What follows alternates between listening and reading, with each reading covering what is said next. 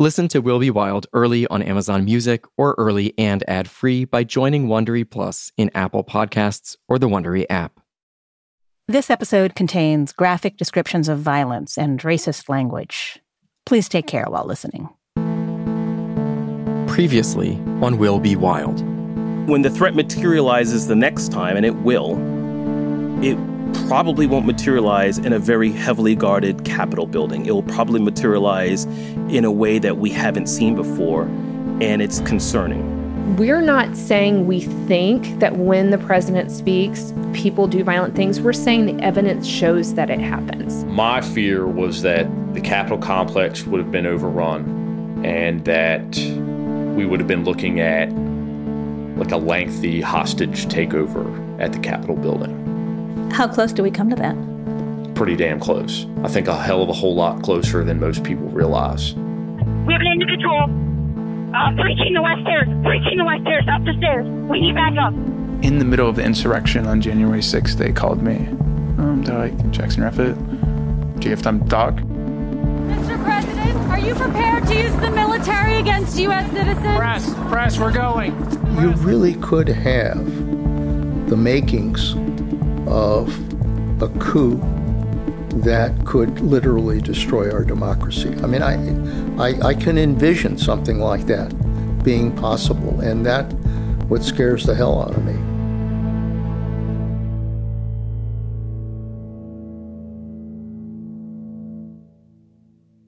On January 6th, we saw rioters breaking down doors and smashing windows, carrying objects around the Capitol like trophies, like that Florida guy in the Trump hat walking through the rotunda with Nancy Pelosi's lectern. But the physical damage quickly faded from view. The feces smeared on the walls, the splintered furniture, the statues and historic artwork coated with pepper spray. And there was this bit of destruction I only heard about in one place, in a book called Betrayal by Jonathan Karl. He writes about a portrait that was ripped down from the wall in the House Minority Leader's office. After the riot, it was found in a pile on the other side of the Capitol. It was a painting of Joseph Rainey, the first Black member of the House of Representatives. I didn't know much about Rainey before we started working on this podcast, but it turns out he's extremely relevant to what's happening right now. A little background. Rainey was born enslaved in South Carolina in 1832. His father bought his freedom. Then he fled to Bermuda during the Civil War. He returned to South Carolina in 1866. It was the early days of Reconstruction, and Rainey helped organize the state's new Black majority. He became a state senator. Then he was elected to Congress, the only Black man among 243 representatives. In his portrait, the one that was torn down, he's wearing a three-piece suit, his beard styled in mutton chops. By December of 1870, when Rainey was sworn in, the House had already passed the 15th Amendment, granting Black men the right to vote. But that new power came with a backlash. A wave of terror swept the South. The Ku Klux Klan emerged as a paramilitary force serving the interests of the Democratic Party. Nowhere more than in Rainey's home state of South Carolina. And so, that spring, Congress took up a new piece of legislation, the Ku Klux Klan Act of 1871. Democrats were the party of white supremacists at the time, and on the House floor, one Democrat after another stood up to say that reports of racist violence in the South were basically fake news. When Rainey got up to speak, he talked about the Black men and women being murdered in cold blood. Crimes, he said, that had no parallel in the history of this republic in her very darkest days. Rainey received a death threat after his speech, a letter written in red telling him, "Your doom is sealed in blood." The KKK Act passed, and President Ulysses S. Grant signed it into law on April 20th, 1871. Grant's Justice Department used the act to arrest hundreds of Klansmen, sending the worst offenders to prison. But for most of the next 150 years, one significant piece of the KKK Act gathered dust. Until now. From Pineapple Street Studios, Wondery, and Amazon Music, this is Will Be Wild. I'm Andrea Bernstein. And I'm Ilya Meritz.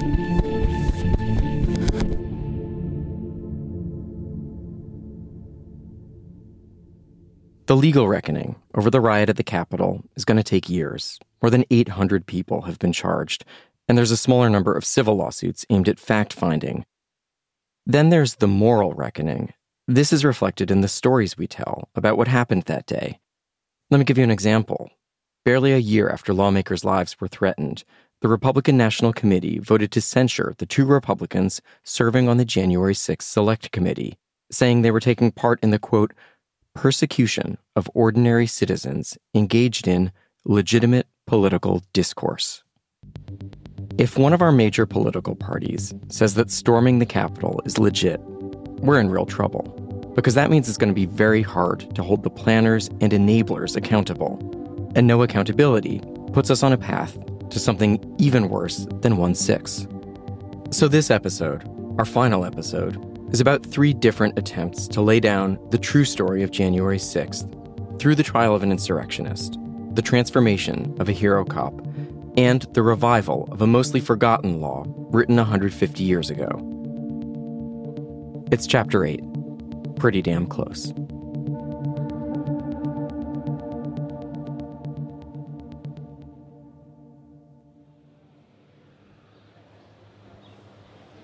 There's one person in Congress in particular that I wanted to talk to about the effort to lay down the true story of January 6th. Representative Benny Thompson of Mississippi. I first met him back in June 2021. Well. Hello. We talked at his office in D.C. Blue walls, plaques, grip and grin photos, and a full-length bearskin hanging on the wall from a bear he shot himself. Thompson is unassuming but powerful. He got his start in politics in the late 1960s in the wake of the Voting Rights Act. He served as mayor of his hometown before being elected to Congress in 1993. I would not be an elected official had it not been for the Voting Rights Act that allowed people of color to even register to vote without being intimidated. Today, he's the chair of the House Homeland Security Committee. He's been one of the leading voices warning about the rise in domestic terrorism. You might remember him from back in episode 3, reading out the list of those 50 empty leadership jobs at DHS. Put simply, since taking office, President Trump has decimated the leadership ranks of his own Department of Homeland Security. On January 6, Thompson got to the Capitol around 1 o'clock. He made his way up to the House chamber for the vote to certify the election of Joe Biden and Kamala Harris. Because of COVID, the House members were spread out. Thompson's seat was up in the gallery. That's where, in normal times, the press and the public can go observe the proceedings. Those of us in the gallery did not have a real view of what was taking place outside. Outside, rioters are in a pitched battle with police. Just before 2 p.m., they break through a window of the Capitol and begin streaming inside. 501, the Capitol has been breached. Protesters have entered the building. The House leadership is ushered out by security, but most of the members, including Thompson, are left in the chamber. A kind of confused panic overtakes the room. We're hearing the beating on the doors and all that, but we're still not quite sure what's going on. Members of Congress are diving behind the seats up in the gallery. People are yelling out orders. Everybody stay down! Get down! People said, put your gas mask on. So you want to know, where the gas mask? Rioters are now right outside. Inside the chamber, people shove a desk against the door. Capitol Police draw their guns. Take your pens off! And people were told, get on the floor, take your congressional pen off, because if they break in, if they see the pen, they're going to do harm to you. Yeah. The fuck? Take your pens off! Pens off. They hear a gunshot. Thompson doesn't know it then, but it's a Capitol Police officer shooting a rioter, Ashley Babbitt, who's trying to get into a hallway where members of Congress are fleeing from the House chamber. Finally, Thompson's escorted out. And when they led us out the gallery, you saw all the protesters spread eagle on the floor. That's when you knew how close they had come.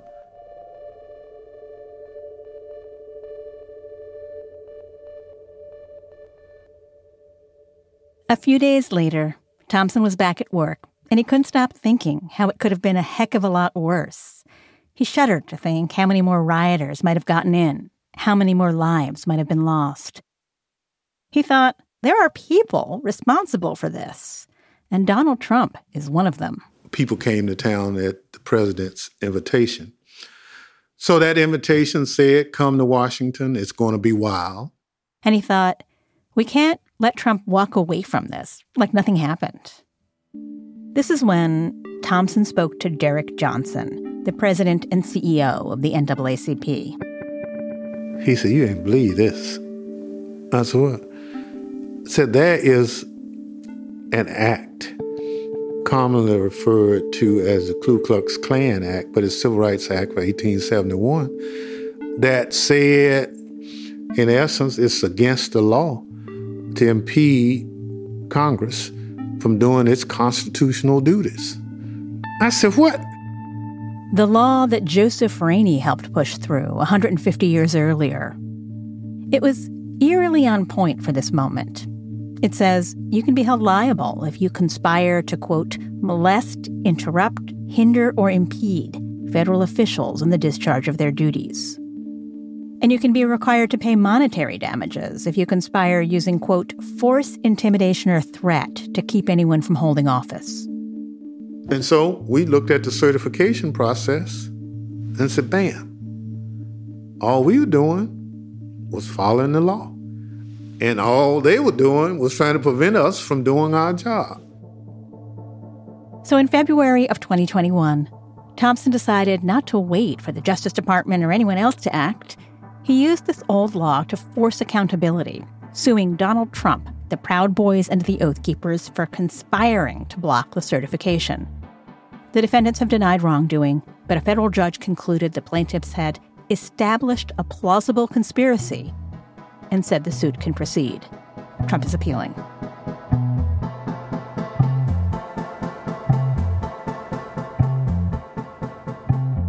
That spring, some of Thompson's colleagues started to hedge, to question what really happened on January 6th. If it was an insurrection, it was the worst example of an insurrection in the history of mankind.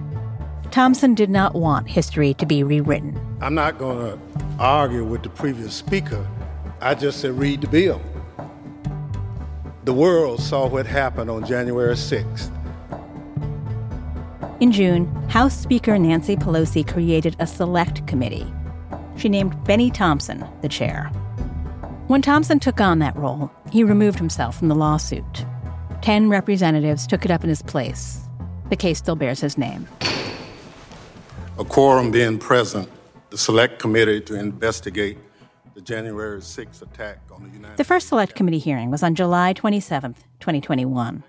And while our institutions endured, and while Joe Biden is the legitimately elected president of the United States, a peaceful transfer of power didn't happen this year. It did not happen. Let that sink in.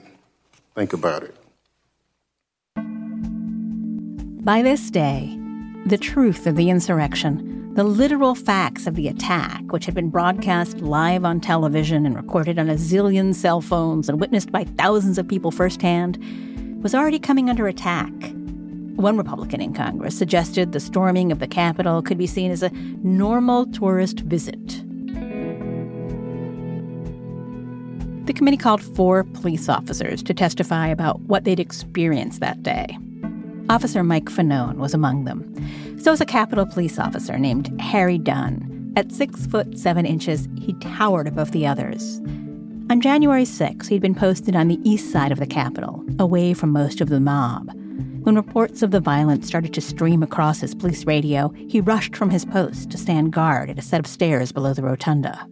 More and more insurrectionists were pouring into the area by the speaker's lobby near the rotunda, and some wearing MAGA hats and shirts that said Trump 2020. I told them to just leave the Capitol, and in response they yelled, "No, man, this is our house. President Trump invited us here. We're here to stop the steal. Joe Biden is not the president. Nobody voted for Joe Biden." As he read his testimony, Dunn looked down at his prepared text. But when he got to this part, he looked up at the committee members. I'm a law enforcement officer, and I do my best to keep politics out of my job. But in this circumstance, I responded, well, I voted for Joe Biden. Does my vote not count? Am I nobody? That prompted a torrent of racial epithets. One woman in a pink MAGA shirt yelled, "You hear that, guys? This nigger voted for Joe Biden." Then the crowd, perhaps around 20 people, joined in screaming, "Boo, fucking nigger." No one had ever called me a nigger while wearing the uniform of a Capitol Police officer. In the days following the attempted insurrection, other black officers shared with me their own stories of racial abuse on January 6th. One officer told me he had never, and in his entire 40 years of life, been called a nigger to his face, and that streak ended on January 6th. Yet another black officer later told me he had been confronted by insurrectionists in the Capitol who told him, "Put your gun down and we'll show you what kind of nigger you really are."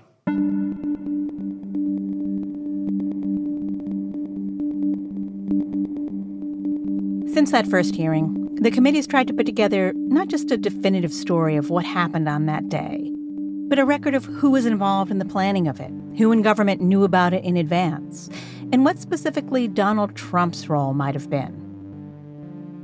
As of May 2022, it had interviewed over 1,000 witnesses and reviewed over 125,000 documents.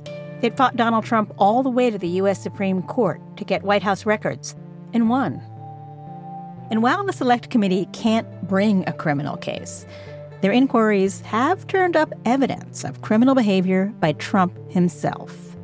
In one case, a federal judge, ruling that Trump had to turn over documents requested by the committee, wrote in his conclusion, "The court finds that it is more likely than not that President Trump dishonestly conspired to obstruct the joint session of Congress on January 6, 2021.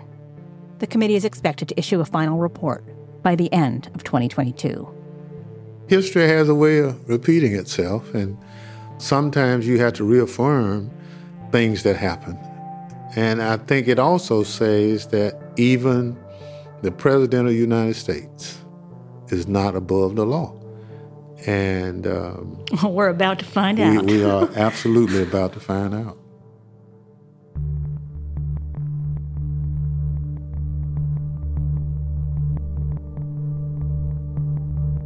In March, while the House Select Committee was interviewing witnesses, just a few blocks away, a different sort of reckoning began in a federal courthouse.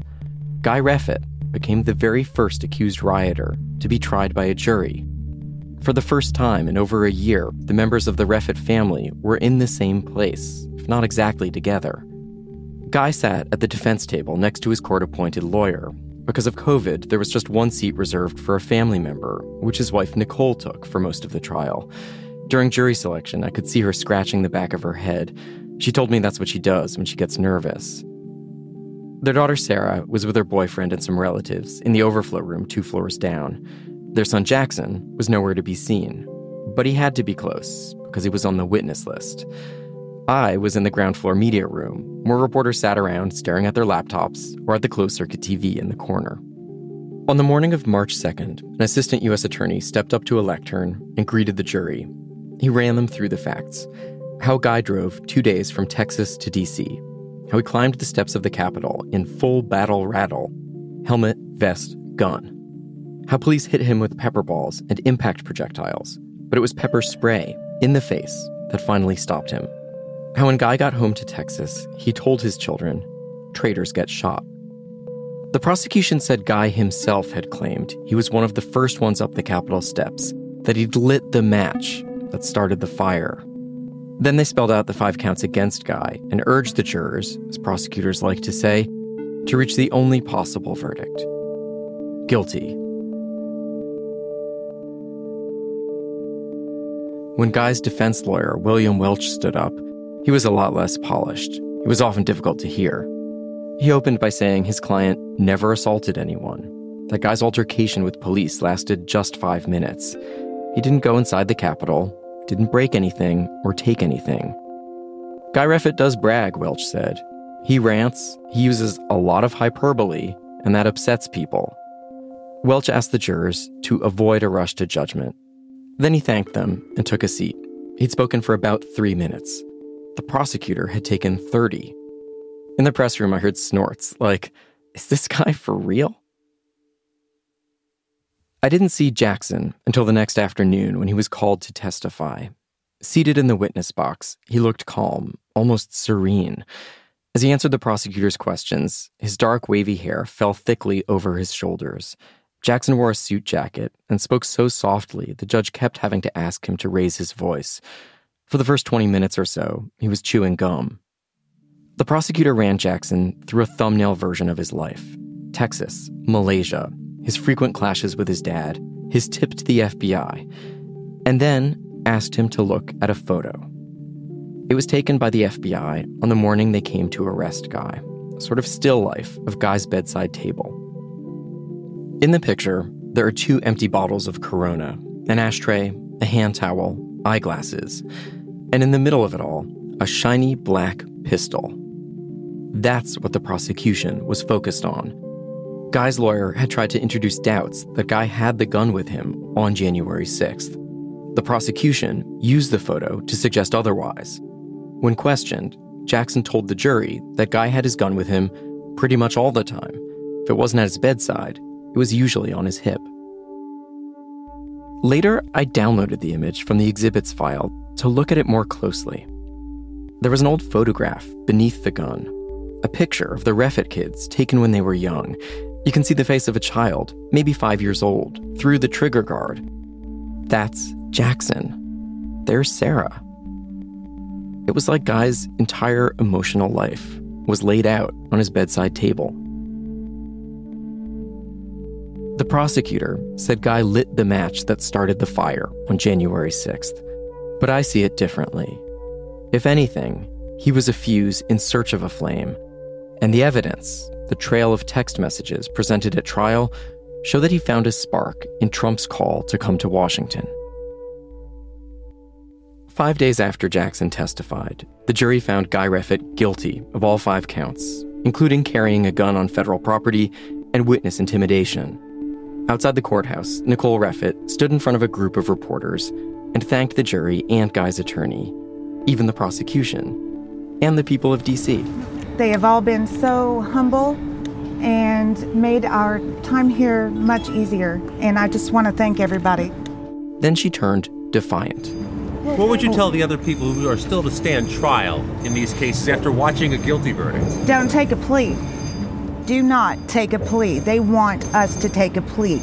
The reason that we have all guilty verdicts is they are making a point out of Guy, and that is to intimidate the other members of the 1-6ers. Ms. Reffitt, and we will all fight together. Ms. Reffitt, how could, in your opinion... I am so upset that she is advocating for no one to take a plea, using my family and my father as an example. I caught up with Jackson by video chat the following week. Looking at what's happened, he's facing 60 years, and everyone around him has seemingly turned against him. And I don't know why any family would want another family to go through what my family went through. Jackson said that once he got going, testifying was easy because all he had to do was tell the truth. Seeing his dad, on the other hand, was really hard. Probably the hardest moment was seeing him just cry. And he had these big glasses on that he clearly had never owned, or the prison had given to him, that barely fit his face. And he didn't look good in them. And they were just fogging up. And when he was crying, it was really hard to watch. When did he cry? I wasn't able to see it, but I could actually barely see him through the whole trial. As soon as I walked in. Oh, wow. Ah, shit. That's heavy. Yeah. This is why I need therapy. Is that a new thing, therapy? Yes, very brand new. What made you decide to do it? A lot of people just telling me to. And then I just figured it would be best because I usually subdue all my emotions and not really care. You know, your mom is like really big on therapy now. Oh, yeah, she better be. I would hope so. I told Jackson what Nicole told me months earlier, that she wants all the Reffets to do individual therapy and family therapy too. That's how they're going to become one family again, she said. That sounds awesome. That sounds beautiful. I will totally do that. But we'll see.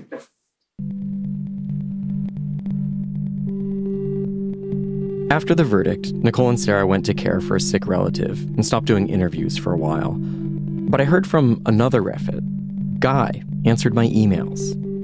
He was in the Patriot wing of the D.C. jail waiting to be sentenced. He told me he'd been playing Magic the Gathering with Jessica Watkins.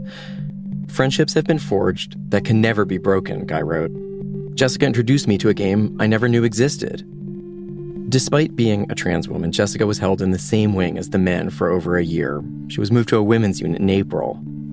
She walked out to an honorary Star-Spangled Banner, Guy told me. I'm happy for her to be free of the male dialogue. Guy and Jessica are just two of more than 800 people charged with rioting at the Capitol so far. It'll take years for all these defendants to move through the justice system. Some say they were following orders from the president. Some have disavowed their allegiance to Trump and claim they were influenced by disinformation. As for Guy, he insists he went to the Capitol to save the country, for his kids and grandkids. He wrote me, I actually had no real perception of what would come of that day. It's the kind of thing from movies, not real life. Yet there it was, the moment in time when fantasy slammed into reality like a car wreck. Time moved in a series of frames. It was weird to read those lines, honestly, because they were so strangely poetic. And also because part of me understands that feeling of time slowing down. Guy's the one Reffet I really didn't expect to relate to, but I do, a little bit. It feels like there is some kind of self-examination happening for Guy. Mostly, though, his messages tell me this. His experience in jail has hardened his feeling that the American government is a rigged and malicious system. Early in his incarceration, he had a seizure because he couldn't get medication. He says he spent over 100 days in solitary, and yes, he's counting. Those real personal grievances become evidence of a greater conspiracy. Guy says he'll continue to fight his conviction. Before the trial, I had the idea that being confronted with all the evidence of what Guy did on January 6th might shift things inside the Reffet family, make Nicole see that Jackson was right about his dad. When I talked to Nicole this fall, she seemed like she might be ready to declare her independence from Guy and his version of events. But you heard what she said outside the courthouse. It doesn't seem to have gone that way. Not yet. Maybe not ever. We'll be right back.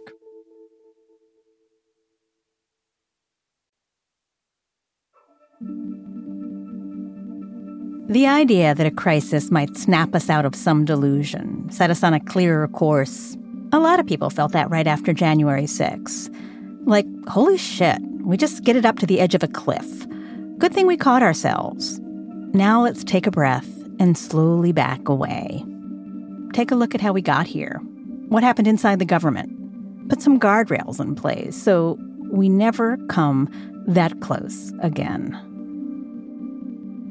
When I first met Officer Mike Fanone back in June of 2021, that was the vibe I got from him. Hope that something good could come from this, and that maybe he was the perfect guy to get people to face the truth.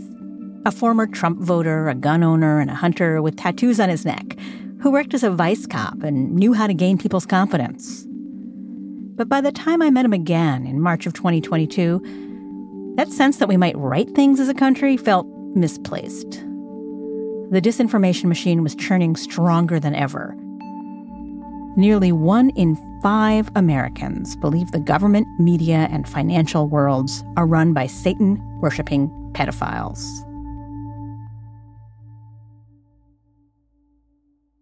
On that sleeting day in March, Mike Fanone looked gaunt. You could see it in his face and eyes. the exhaustion from carrying the weight of what happened that day for so long, battle-weary from an endless fight that he feels he can't step away from. It's now like part of my obligation. And how do you not take it personally? As like the most significantly injured person that day, with the exception of Brian Sicknick, who's dead. How do I not take it personally?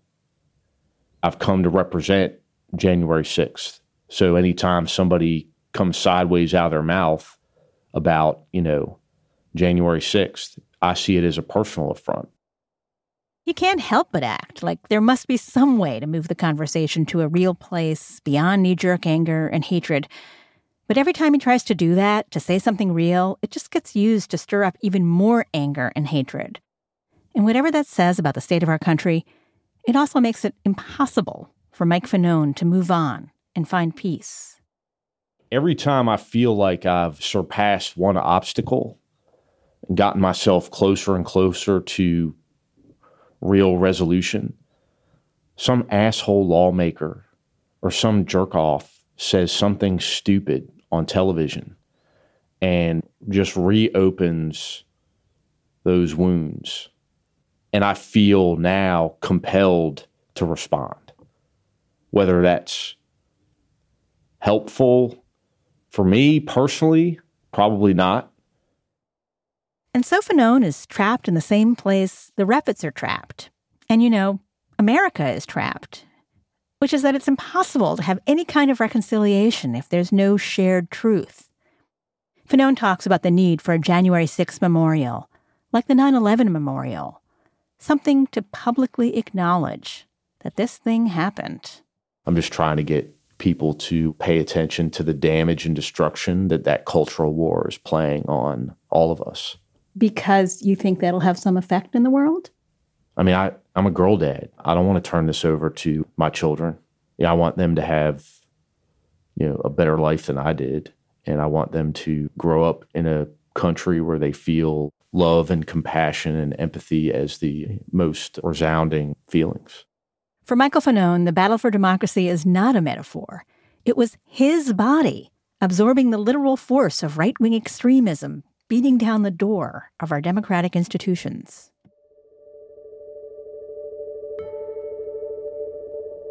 We've been here before. One side saying there's a crisis we can't look away from, the other denying it exists. And we've seen the cost of that denial.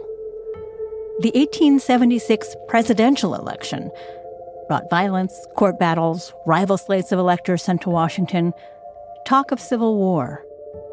The Hayes-Tilden election we mentioned last episode, the one where the outcome in 3 states was disputed, including in South Carolina. Representative Joseph Rainey, the one from the portrait, and a delegation from South Carolina visited Hayes before he was sworn in. They begged him to reconsider withdrawing troops from the South. Hayes refused. Within 2 months of taking office, Hayes ordered federal troops protecting southern state houses to leave. White supremacists quickly took over across the South. The next time Rainey was up for election, a former Confederate soldier ran against him and won, even though the district was majority black. The number of black representatives in Congress shriveled to 0. It took nearly a century after Rainey was forced out for the numbers to return to what they were just after the Civil War.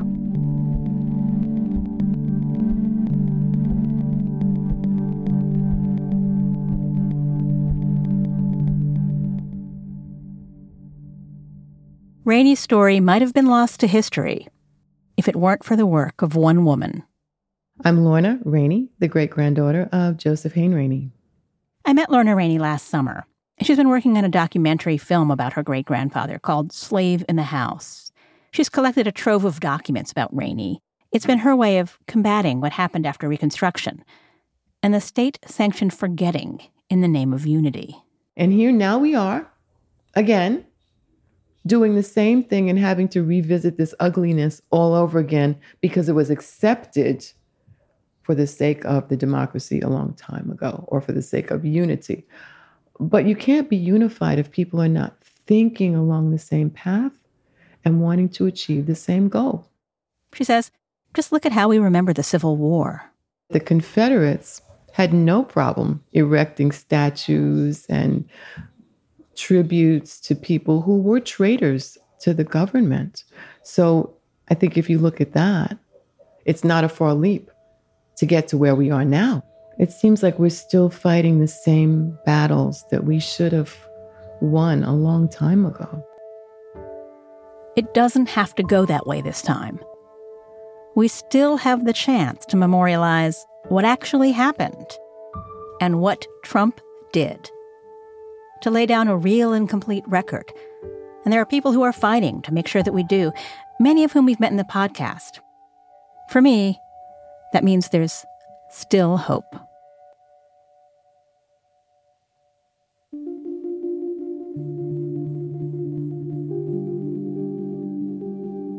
I'm having a hard time with hope.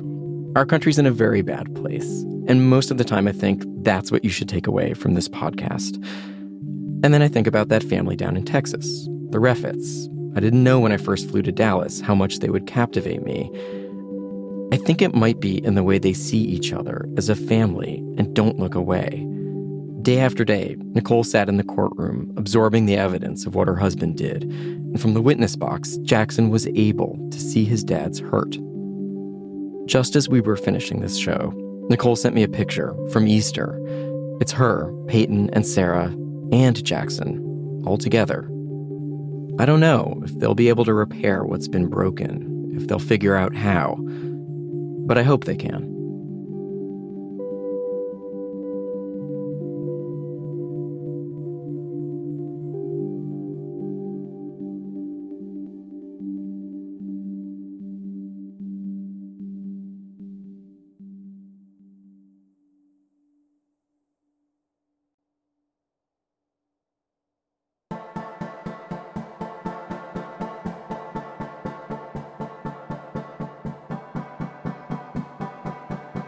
Will Be Wild is a production of Pineapple Street Studios, Wondery, and Amazon Music. It's hosted by me, Ilya Meritz, and Andrea Bernstein.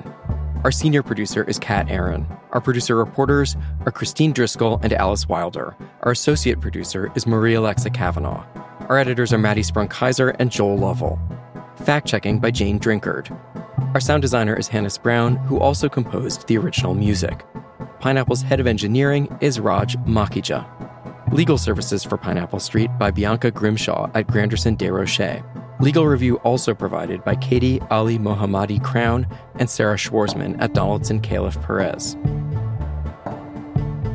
Jenna Weiss-Berman and Max Linsky are the executive producers of Pineapple Street, with support on Will Be Wild from Maddie Sprung-Kaiser. From Amazon Music and Wondery, our managing producer is Candice Manriquez-Wren, senior producer is Eliza Mills, and executive producers are Morgan Jones, Marshall Louie, and Aaron O'Flaherty. Thanks this episode to Professor Bobby Donaldson, Christopher Frears, Clint Smith, Adam Serwer, Douglas Edgerton, Eric Foner, Joan Baez, Joseph Sellers, Allison Deitch, Jeanette McCarthy-Wallace, Linda Villarosa, Jim O'Grady, Mary Jacoby, Andrea Lewis, and Officer Harry Dunn. Also, Tom Dreisbeck, Carrie Johnson, Jordan Fisher, Joaquin Sapien, and Josh Levine. And a big thank you for their help on this series to David Rode, Micah Lowinger, Luke Mogelson, Aram Roston, Jason Leopold, A.C. Thompson, Marissa Lang, Representative Jamie Raskin, Simon Rodberg, Allison McAdam, Quinta Juresic, Ryan Goodman, Justin Hendricks, Olivia Nuzzi, Caitlin Kim, and Leanne Caldwell. And to Brian Hale, Mark Ramundi, Evan Douglas, Filipos Malaku Bello, Brandon Hansel, Nick Schwellenbach, Adam Sigorin, Noah Bookbinder, Jordan Leibowitz, John Scott Railton, Mary McCord, Bill Braniff, Orrin Siegel, Mike German, Corey Shockey, Seamus Hughes, Lauren Harper, Megan Nadolski and Goat Rodeo, and Martin Ostermule. Thanks also to Aaron Kelly, Eric Mennel, Courtney Harrell, Beyondria July, Sophie Bridges, Jake Williams, and Kelly Drake.